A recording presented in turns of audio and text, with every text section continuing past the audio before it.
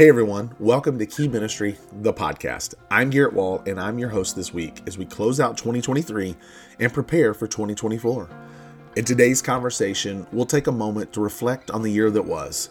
We'll look to God's Word to find guidance on where He wants to lead us in the year ahead, and I'll share some practical action points each of us can take as we seek to faithfully follow the Holy Spirit wherever He directs us in 2024.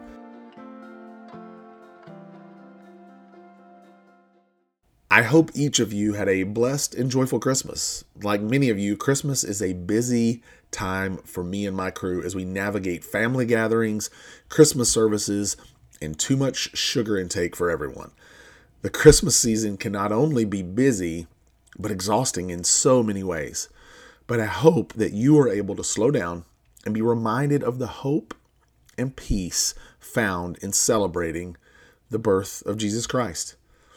This time of year can also lead us down a path of reflection and review as we consider all the ups and downs encountered over the last year. So how was the year for you and your family? How was the year for you and your church? Did you face more valleys than mountaintops? Did the darkness of the defeats push out the light of those victories? Perhaps there are things with your family or your health, your career, your ministry, your church, your friendships, or even your faith that has left you feeling dejected. This life is difficult, and the losses can feel like they outnumber the wins in our personal scoreboard. But we know from Scripture that Jesus was and is victorious. And as believers and followers of Jesus, His victory is our victory.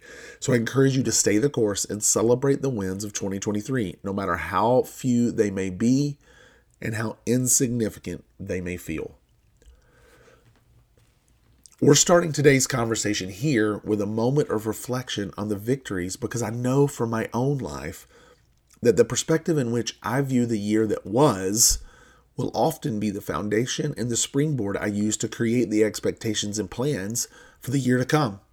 For example, we know for many of us, we could and should be healthier in all areas of our lives, and we don't really like where we're at with our health.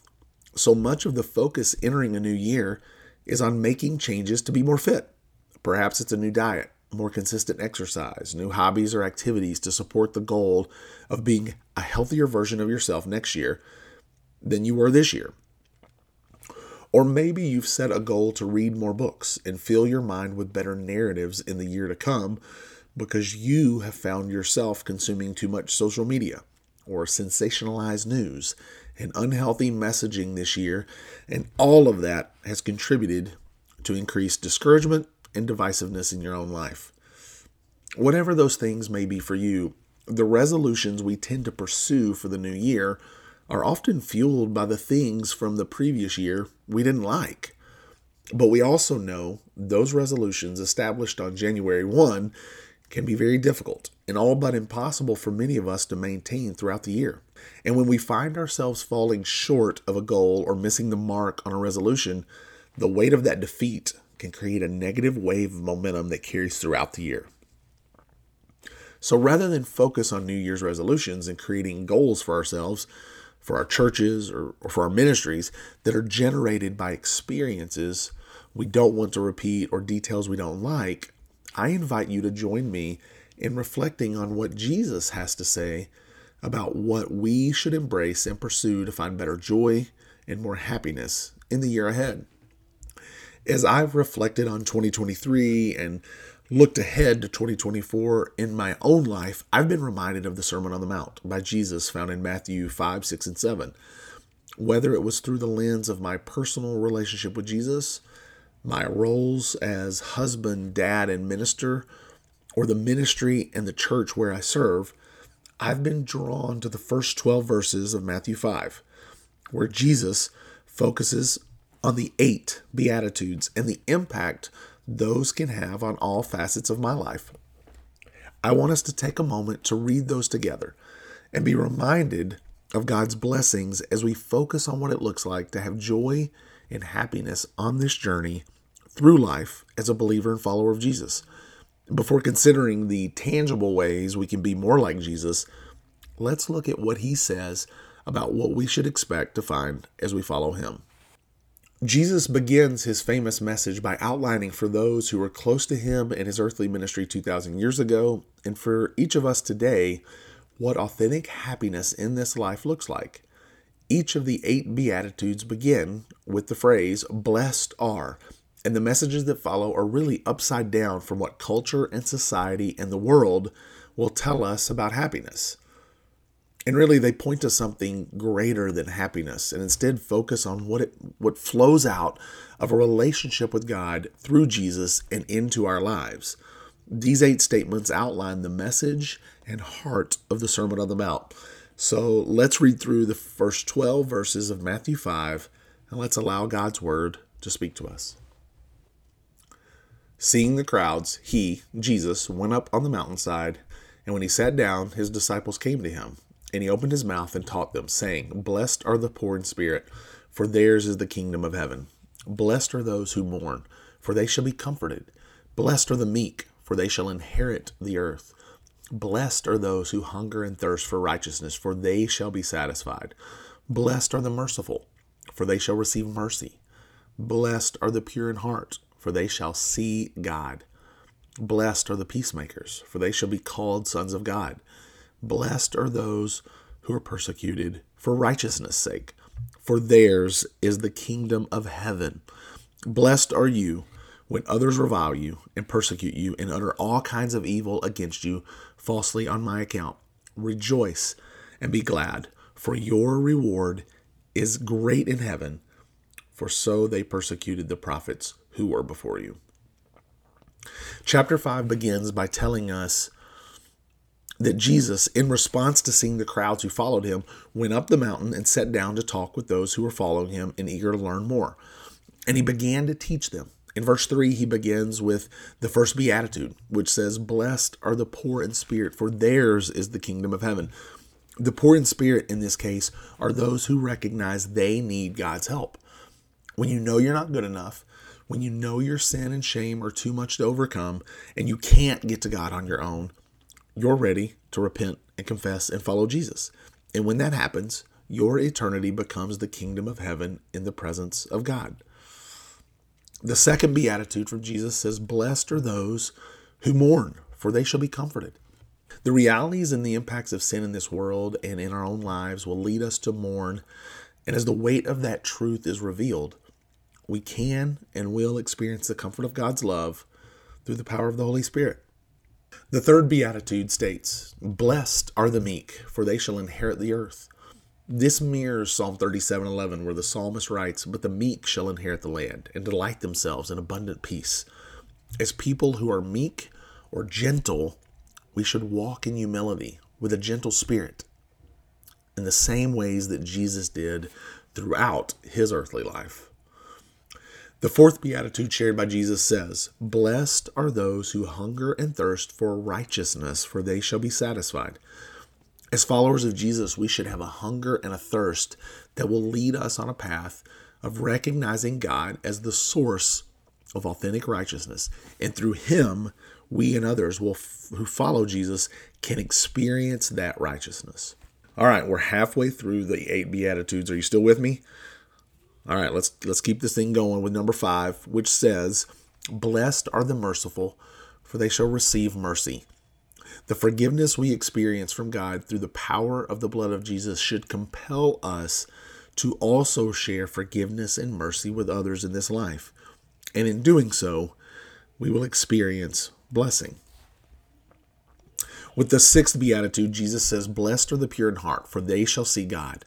Our actions in this life should be motivated by a pure heart with godly desires. And that purity comes from our relationship and closeness to God. Jesus spoke often of the importance of the heart rather than simply addressing actions. And he doubles down here by reminding us of the connection between the purity of our hearts and seeing God. The 7th beatitude from Jesus says, blessed are the peacemakers, for they shall be called sons of God. Those who promote peace, even among those in opposition, receive the blessing and reward of being called sons of God by reflecting the character of God the Father. Jesus showed us the way on this as he managed opposition and aggression from others with perfection. And Jesus closes out the list of 8 Beatitudes by sharing, "Blessed are those who are persecuted for righteousness' sake, for theirs is the kingdom of heaven." Many times during his earthly ministry, Jesus tells of the persecution and attacks of the world on those who will follow him. He echoes those messages here and points to the blessings of heaven that will follow for those who are persecuted as they remain faithful for the sake of the gospel. This section ends in verses 11 and 12 with the reminder from Jesus that we're blessed when others attack and persecute and lie about us because of our faithfulness to him. And he calls us to rejoice and experience gladness despite the persecution because of the eternal reward that awaits us in heaven. Many of us may not experience the same level of persecution in America or in other countries today, but there are plenty of Christians in plenty of places around the world who know this reality too well. Considering this message from Jesus to begin his Sermon on the Mount, we can look ahead to 2024 with excitement for the things God can and will do through us and in us as we minister and love others like Jesus. Rather than entering the new year by starting with the things you will resolve to do or fix or adjust, begin by leaning in closer to God and allowing Jesus, through the power of the Holy Spirit, to lead you towards those blessings outlined by Christ in the Beatitudes. Maybe you're a ministry leader or a volunteer leader with a special needs ministry at your church, and it's been a difficult season. Perhaps you're lacking resources or volunteers or support from the leadership in the church to minister in the ways you'd like to for the special needs community around your church. You may be feeling the heaviness of discouragement and of frustration and a lack of zeal that makes what you're doing difficult to sustain for another year. And if so, the words of Jesus and the message of God's blessings are for you. Maybe you're a parent or a sibling or someone else carrying the weight of being the primary provider, advocate, and caregiver for a loved one with special needs. The emotional, physical, mental, and spiritual tanks have been near or beyond empty for far too long, and there's no obvious sign of hope or change on the horizon. If so, the truth of the Beatitudes and what God wants to do for those who believe and follow Jesus are for you. The truth and hope from the words of Jesus in his Sermon on the Mount and the reminder of God's goodness and blessings in this life and throughout eternity for those who believe and follow Christ should draw us closer to God and more consistently in his presence. God created us to know him and to make him known to others. And we do that best by holding firmly to the truth of his word and by experiencing his presence. As we say goodbye to 2023 and look ahead to 2024, what are some practical ways we can mirror the life of Jesus and experience God's blessings more consistently and abundantly in our day-to-day life? Well, I have 5 simple action points that I think reflect what we see from Jesus in Scripture. And so I invite you to join me in taking steps towards each of these in your own life in the year ahead. The first action point is to stay connected to the vine. The words of Jesus are clear in John 15 that he is the vine and we are the branches, and we are incapable of producing fruit if we're cut off from him. To do that, we must create spaces in our day to read God's word, to talk with Jesus through prayer, and to remove the clutter and distractions that are preventing us from hearing the whispers of the Holy Spirit in our life. The second action point is to lead yourself well. No matter how busy he was with ministry or life, no matter how large the crowds or how numerous the needs he found around him, Jesus would often withdraw and pray. He was literally God in the flesh, and he still had boundaries in his life and in his ministry. We all have physical, emotional, mental, and spiritual limits, and we must lead ourselves well through each of those to be most effective as we follow God into wherever he decides to lead us And we can't effectively lead others without leading ourselves well first. The third action step is to build and grow your network. Jesus didn't operate as a lone ministry wolf, and God didn't design me or you to do it alone either. Whether you're a volunteer, ministry leader, parent, or carry some other role in the Great Commission, connect with other people in similar roles for prayer, idea sharing, encouragement, and friendship.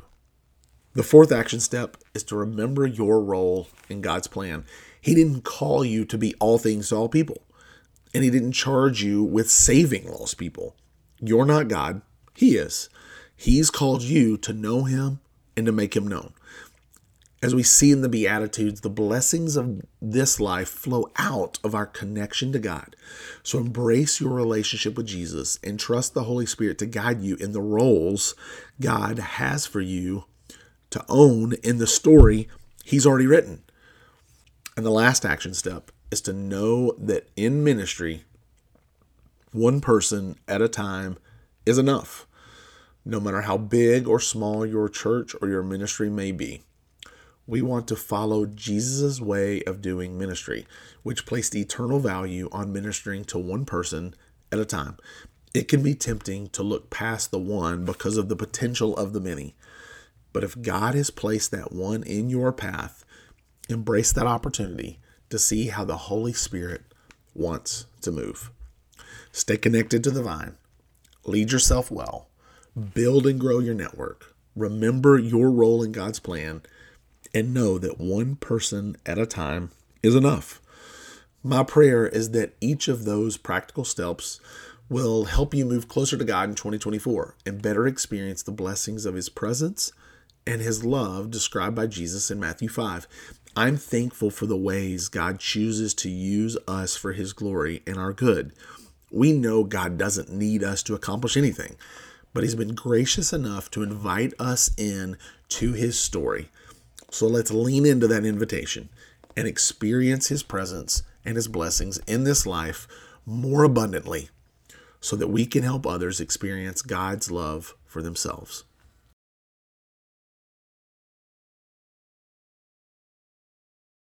Thank you for joining me for this week's episode of Key Ministry, the podcast. I know I speak for all of our co-hosts and everyone at Key Ministry in saying thank you to each of you who listens and shares this podcast each week. We're thankful for the conversations we share with our listeners, and I'm humbled to have the opportunity to provide another voice and perspective as we journey together on this mission to share the gospel of Jesus with all people. You can find a full transcript of this week's episode, as well as helpful links in the show notes at keyministry.org/podcast. I pray it's a happy and safe new year for all of you, and I look forward to our next conversation soon.